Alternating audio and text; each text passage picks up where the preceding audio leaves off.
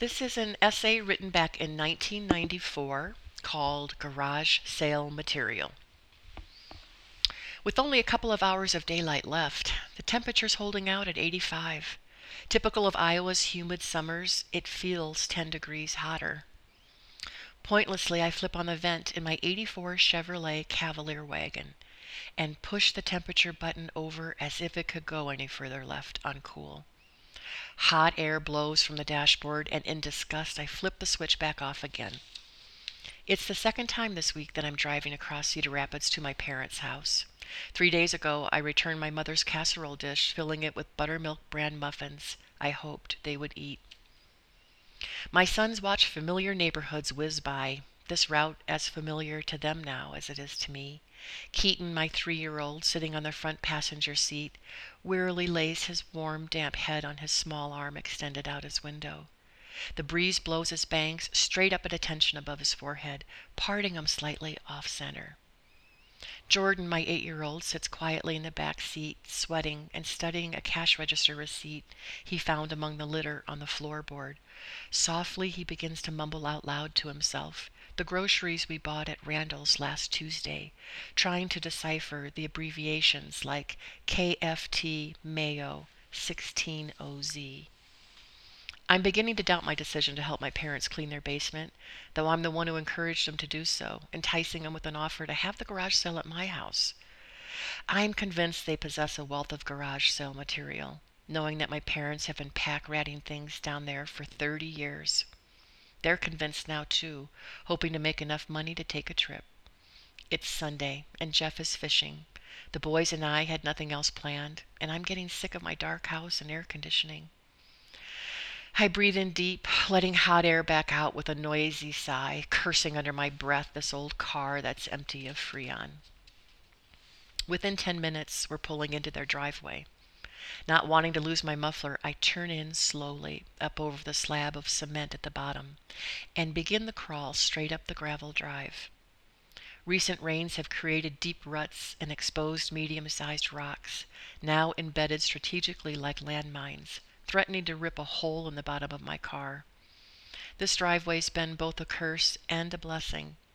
Leading us away from busy Mount Vernon Road, it discourages trick-or-treaters and annoys the paperboy. It deters door-to-door salesmen, but greets friends and family despite its rough exterior. It takes my brothers and sisters far away to other states and then brings them back home again. Approaching the top of the hill, I squint into the sun, trying to make sense of what now waits for us at the top. My dad, staggering, hurries across my path, carrying what looks to be like an air conditioner. His face looks red and swollen. I park the car and jog over to help him, but as always, he says no, this time by shaking his head. He shakes his head instead of answering because the weight of what he's carrying is so heavy he cannot speak. Looking back over to the house, I see 2 more air conditioners of similar size lined up, waiting for him to haul them away too.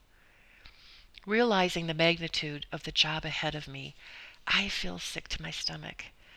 The boys and I walk closer to the house, closer to the back door, where it is obvious my parents have been working all day.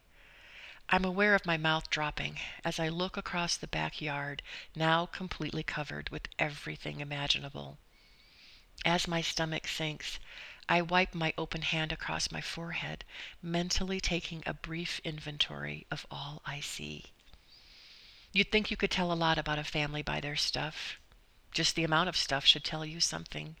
Bookcases, wagon wheel bunk beds, file cabinets, and a broken trampoline are what I see first.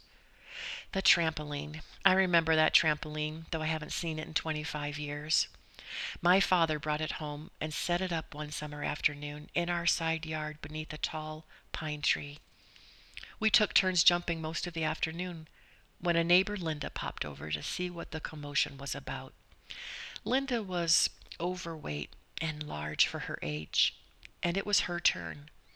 Climbing up recklessly, ignoring our persistent pleas to go easy, she jumped, jumped, jumped, critch! A ragged hole tore through the center of the canvas, the sound echoing off the side of the house.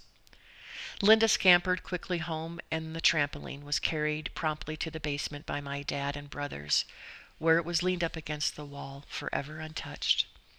So here's the trampoline, resurrected and brought out into the light and air like an ancient sunken ship. I meander through the stuff: lamps, chairs, vases, a coat rack, and milk cans.